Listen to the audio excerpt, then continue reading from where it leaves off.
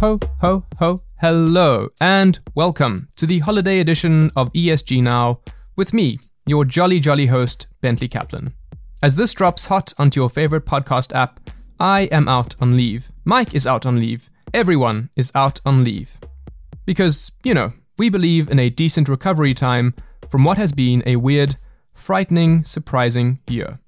As you're listening to this, you might find yourself out of the office, off your commute, and having a little more room for daydreaming than usual.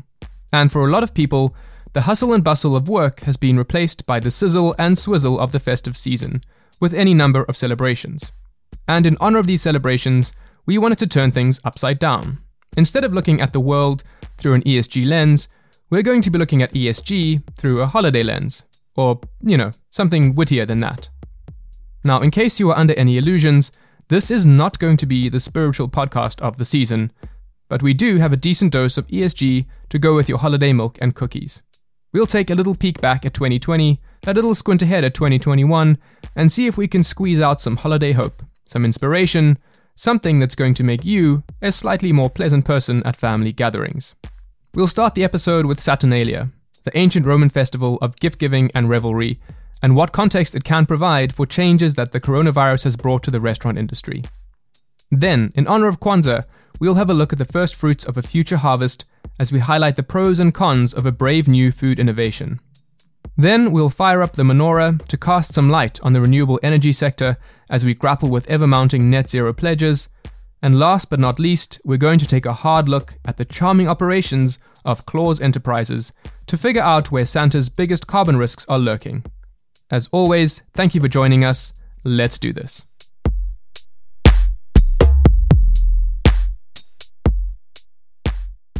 Okay, so I wanted to start this show somewhere fun. I wanted to start with Saturnalia, which was an ancient Roman festival held in honor of the god Saturn. Now, the Romans tended to do things pretty big, as you might know, and Saturnalia was no exception, with days of gift-giving and, quote, wild revelry. And even if you're not an ancient Roman or a pagan, some unintended tributes to this festival have been creeping into bars and restaurants around the world as patrons look to unwind and swap out some of the unhappy memories of 2020 with some slightly blurrier ones. And if you run a restaurant or a modern-day speakeasy, you have a hard call to make. Because after seeing lockdowns and economic hardships squeeze out your profits, closing your doors in a second or even third wave of COVID could be the last thing you want to do, and it could be the final straw for your business. So I wanted to talk to SK Kim, out of our Seoul office, to put all of this in perspective, because the restaurant industry has been hot on her radar throughout 2020, an industry that has two very different types of players. It's very fragmented. So we have iconic restaurant companies, as you said, like McDonald's, Domino's, or Starbucks. But the key pillar of the industry is actually the independent owners, as the 70% of the entire restaurant industry is operated by them.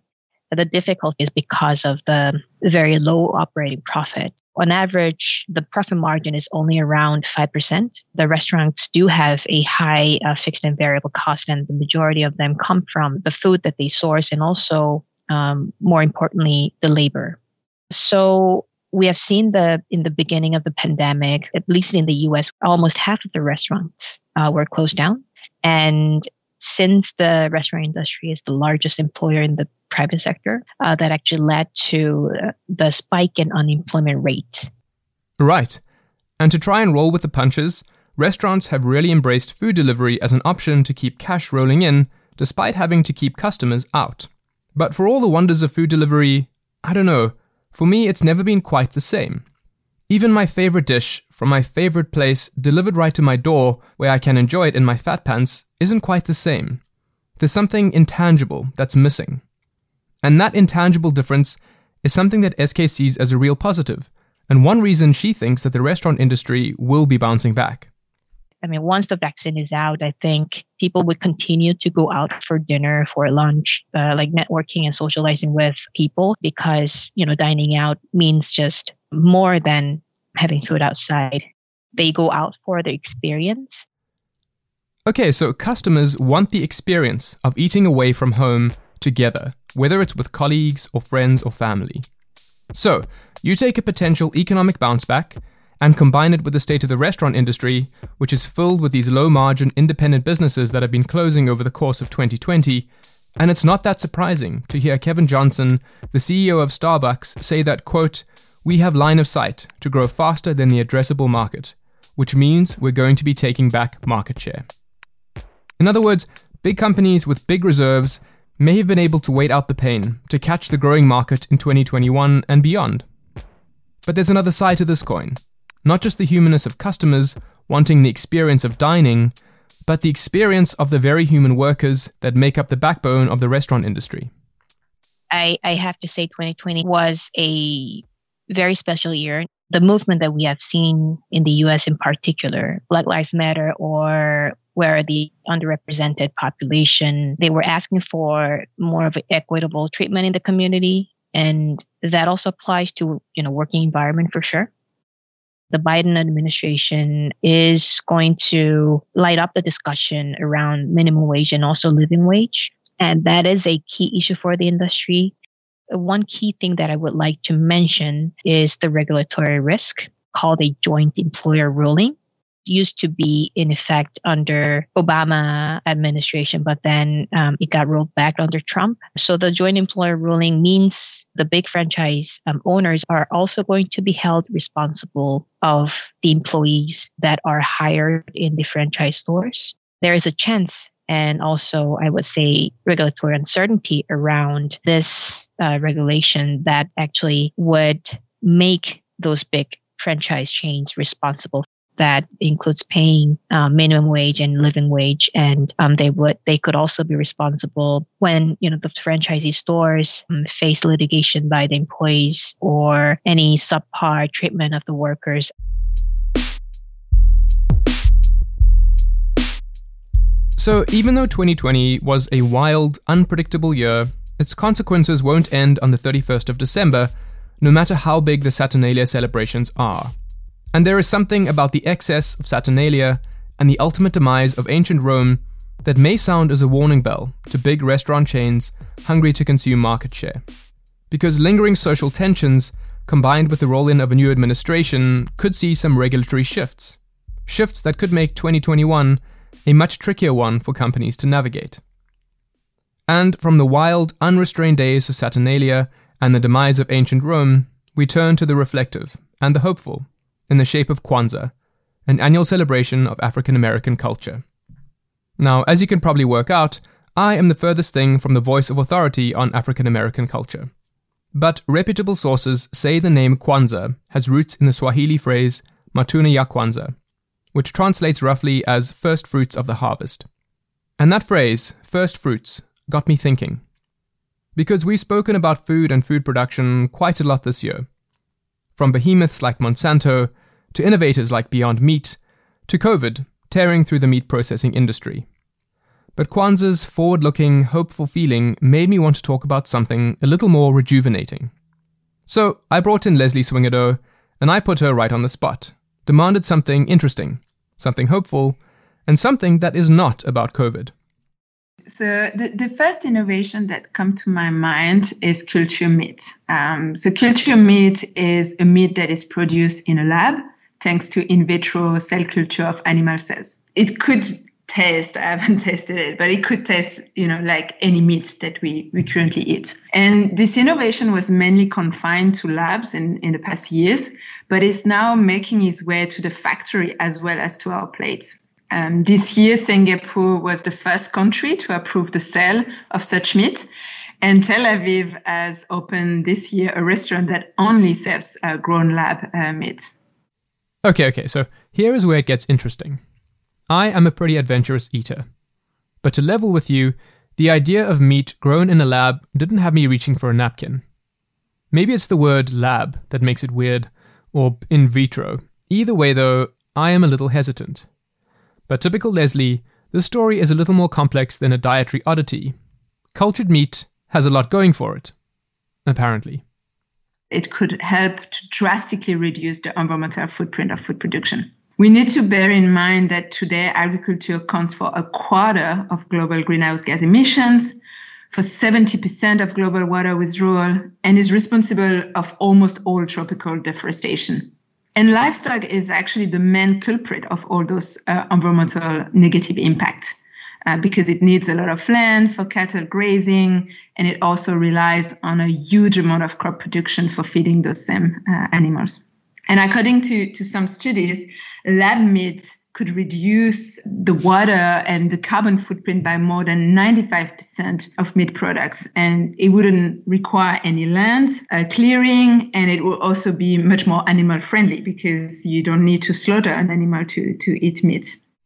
Okay. So that does sound good. But there's something that we'll start to see in this story and the next. Because there is something inevitable about innovation.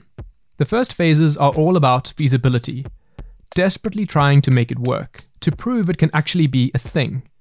And then, sometimes what seemed like a long shot actually hits fruition, which is great, for all the reasons that a project like Cultured Meat started in the first place. But, and there is a but, there are always consequences. Consequences that need balancing. The picture can't be only positive. There are obviously still a lot of challenges with regard to that innovation. I think the first ones are practical. The grown lab meat is still really expensive, and there is also a need to scale up the production to meet a mass consumption demand. There are also sustainability cons, which I think are super important to think of with grown lab meat. First, it could lead to a lot of job losses for farmers and reduce their revenues, while we know that such type of workforce is already affected by low wages, difficult working conditions, and poverty. And this could also more holistically have a negative impact on our farming culture, which has always been very important in the human culture. It could overall rural livelihood and landscape and even lead to food security issues in the long term. Because if we think about moving away from animal husbandry, we could lose that knowledge and transmission of farming practices for the upcoming generation. So all in all, I think it's a very promising innovations and definitely with a lot of positive aspects on the environmental side or on the animal welfare side. But there are definitely risks that we need to carefully address while it develops and becomes a mainstream food product.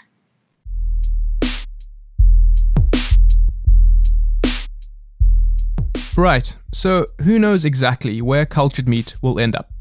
But at the very least, I take heart in knowing that there are innovators out there working to solve real problems, even if the solutions end up tasting a little stranger than you might have imagined. And those innovations have a happy resonance with the spirit of Kwanzaa, which celebrates the first fruits of a new harvest. And with that hope in our belly, we move on to our next holiday, Hanukkah, the Jewish festival of light. Now, after doing a little digging, I discovered that the Hanukkah story is a little more complex than my childhood memories of spinning dreidels and eating latkes. But one part, which remains relatively straightforward, involves the burning of an apparently empty temple lamp for a miraculous 8 days. And as companies and countries start firing out bold net zero targets, that kind of miracle, one involving perpetual energy, but at a bigger scale, would be kinda awesome. So I wanted to hit up Umar Ashfaq, because the dude knows a fair tick about energy and what's been happening in the world of renewables. And he can probably tell us if we have enough in our bag of tricks to meet these lofty net zero targets.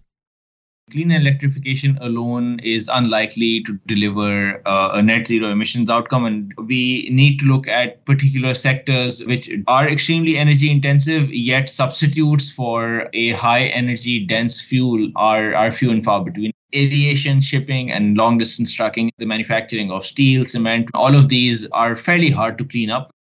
There is good news, and I want to talk about it, and specifically I want to talk about hydrogen. Well, more specifically, I want to talk about green hydrogen. Hydrogen is essentially made by splitting water into hydrogen and oxygen, good old electrolysis. And this is a very energy intensive process. And when this process is done using renewable energy, that is where we get green hydrogen. That, of course, is not the whole picture. There are still constraints around how hydrogen would be transported. It is a highly flammable, highly explosive fuel. Liquefying it presents a set of logistical challenges as well. And all of that together, there are still quite a few questions that need to be answered, quite a few technological innovations that need to be made before this could be considered a viable substitutable fuel. Right, so this is pretty great. Even though hydrogen isn't a viable fuel yet, there is definite promise. Promise that, if realized, will help flip some of the world's most pollutive industries into something a lot meaner and greener. And there is a well-blazed trail ahead of hydrogen. Renewable energy like wind and solar were once also great ideas with no boots on the ground. But by the end of 2020, renewables look set to hit around 30% of global electricity supply. No more just a marginal side project. But a little bit like cultured meat, when you start hitting scale, you have to deal with externalities. Sometimes the unforeseen consequences of success, and hydrogen fuel may be wishing to have that problem, but wind power is there already. Over the past year, at least in 2019, we've seen a rapid deployment of wind particularly, and wind turbines continue to be getting bigger and bigger. And their large size contributes to pretty high efficiency as well as a drop in levelized cost of energy as well. And the question arises that once these massive, at times as long as like 9 to 13 meter wind turbine blades, once they're done with their service, what to do with these? Earlier on, these were sent directly to the landfill, and you can imagine the logistical nightmare of culling a wind farm. So researchers have demonstrated the feasibility of a recyclable plastic resin for the use and development of wind turbine blades. So this resin is going to be fully recyclable, and at the end of its useful life, the wind turbine could be repurposed into other objects or materials for which the resin would be suitable.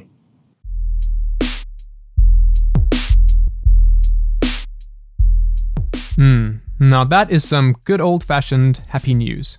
Resin-made turbine blades that are fully recyclable. Umar, you are a scholar and a gentleman. Now, it wouldn't really be a holiday special if we didn't squeeze in a mention about Santa. Good old St. Nick himself. Because during a time when the world feels like it's on a panicky spiral to climate disaster, no one should be exempt from doing their part. Especially someone running an archaic manufacturing and shipping operation from the most logistically complicated site in the world. And I just happen to know the perfect person for this critique, Bruno Royce. Not only does Bruno have a decent handle on carbon emissions and climate change, but he is a newly minted father. And parenthood, as I am learning, can sometimes bring with it a calculated commercial assault from the industries of Santa Claus Incorporated. So like me, whether he knows it or not, Bruno has a bit of skin in this game. So I got Bruno to put down the burp cloths and grab some coffee. And I have to hand it to him, the dude is a consummate professional. When I asked him about Santa's carbon footprint, he didn't even blink.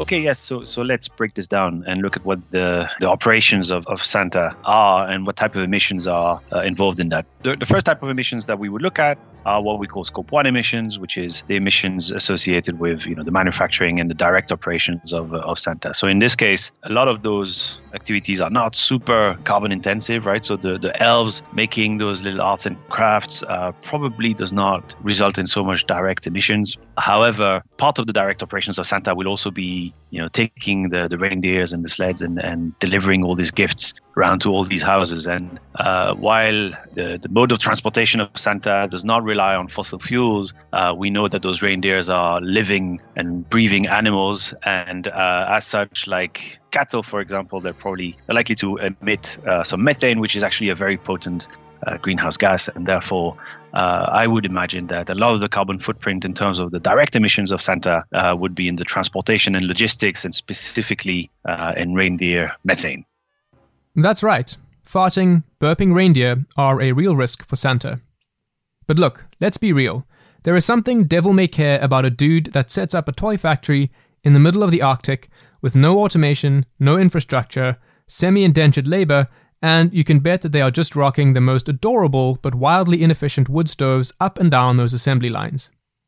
I don't see a lot of room for renewables up there, not without some serious engineering genius. So in addition to reindeer methane, Santa's heating bill or his Scope 2 emissions must be pretty brutal. And this bad news is just going to get worse, because for whatever reason, Santa decided that centralized operations are the way to go. And man, that is going to come back to bite him. The majority of the emissions for Santa will be what we call Scope 3 emissions, which is all of the emissions in the supply chain. So that includes the emissions from the purchases of products, all of these parts and materials that are used to be making the gifts. Those ones themselves will have some emissions, but on top of that, they need to be shipped to the North Pole, which, as I mentioned earlier, would be a bit of a problem. A much bigger part of the emissions potentially will be what we call the downstream Scope 3 emissions. So the emissions associated with the use of the products of the gifts, right? For example, last year, my brother gave a mini motorcycle to his kid, which runs on fossil fuel. And so, that's a nice gift. However, definitely there are some emissions associated with that. So that gets counted in Santa's, Scope 3 emissions, downstream Scope 3 emissions. And I imagine there'll be a lot more of cases like this. Oof, Scope 3 emissions. They always get you somehow. And blatant commercialism aside, I've got nothing personal against Santa. I wanted to help him out a little, think of ways for him to lower his emission intensity. Decentralized operations, double glazed windows, better streamlining on his sleigh, LED retrofitment for Rudolph's nose, the list gets pretty long. And I also thought he needed to rebrand, because for those that aren't familiar, Santa has a nasty little habit of dropping a lump of coal in your stocking if you landed on his naughty list. And dishing out fossil fuel mascots to every second or third kid seems like a pretty counterproductive step in the war against climate change, or at least until Bruno rattled the cage of my naive assumptions. Yeah, I think I'm going to have a contrarian view on that, because if Santa takes coal, we know there's a finite amount of coal. Of course, we know there's too much coal and not all of it will be burned. But to the extent that Santa can buy coal and take it out of the hands of utilities and other industries that use coal, that burn coal, and puts it into your stockings, then actually that's coal that's not burnt. And coal in itself is not a problem. The problem is when you burn it. So to the extent that you've been bad and you receive coal and you don't burn it, I think that Santa's actually doing climate change a favor. Oh hey, well there you have it. Santa can really flip the script on the naughty and nice list. If you've had a naughty year, man, you could be actively suppressing fossil fuel emissions. And I don't know where Santa is headed, truth be told. There's something a little impractical about the dude, but if we can somehow get Santa on the path to a low-carbon future, there's hope for all of us. And a lot of this episode is about just that, about hope. 2020 and our modern way of living has thrown a bunch of different challenges at us as a society. Today was kind of about showing that there are approaches and technologies out there that can take on these challenges, and we should not lose sight of these hopeful stories. And of course, with every action, every innovation that reaches scale comes consequence. For SK's restaurant industry, it's about how well big franchises are going to be able to front up to hard questions about inequality and discrimination. For Umar, for Leslie, the new ideas and technologies in food and energy are amazing, but if not adopted carefully and deliberately, could have side effects that really throw shade on all the promise that they hold. And for Bruno, well, I give it to the guy. He still doesn't think Santa is going to be a big deal in his life as he negotiates the rollercoaster months of new parenthood. And that's cute. But Santa is probably going to play more of a role in Bruno's life than he realizes, which is kinda like ESG. A lot of us don't necessarily appreciate how ubiquitous it's becoming. And heads up, if it's not there already, it's probably coming to a portfolio near you in 2021. And like Santa, ESG, if directed properly and used well, has the potential to turn a lot of big frowns upside down.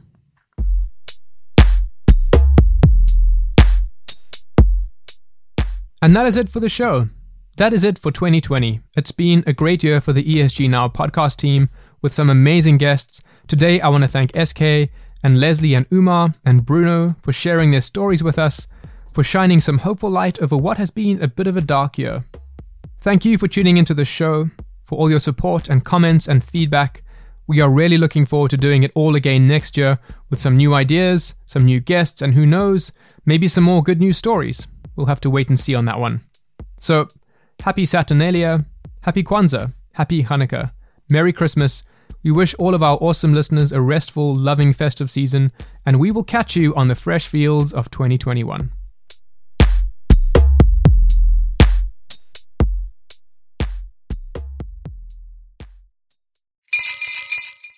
The MSCI ESG Research podcast is provided by MSCI Inc. subsidiary, MSCI ESG Research LLC, a registered investment advisor, and the Investment Advisors Act of 1940, and this recording and data mentioned herein has not been submitted to, nor received approval from the United States Securities and Exchange Commission or any other regulatory body. The analysis discussed should not be taken as an indication or guarantee of any future performance, analysis, forecast, or prediction. The information contained in this recording is not for reproduction in whole or in part without prior written permission from MSCI ESG Research. None of the discussion or analysis put forth in this recording constitutes an offer to buy or sell or promotional recommendation of any security, financial instrument, or product or trading strategy. Further, none of the information is intended to constitute investment advice or recommendation to make or refrain from making any kind of investment decision and may not be relied on as such. The information provided here is as is, and the user of the information assumes the entire risk of any use it may make or permit to be made of the information. Thank you.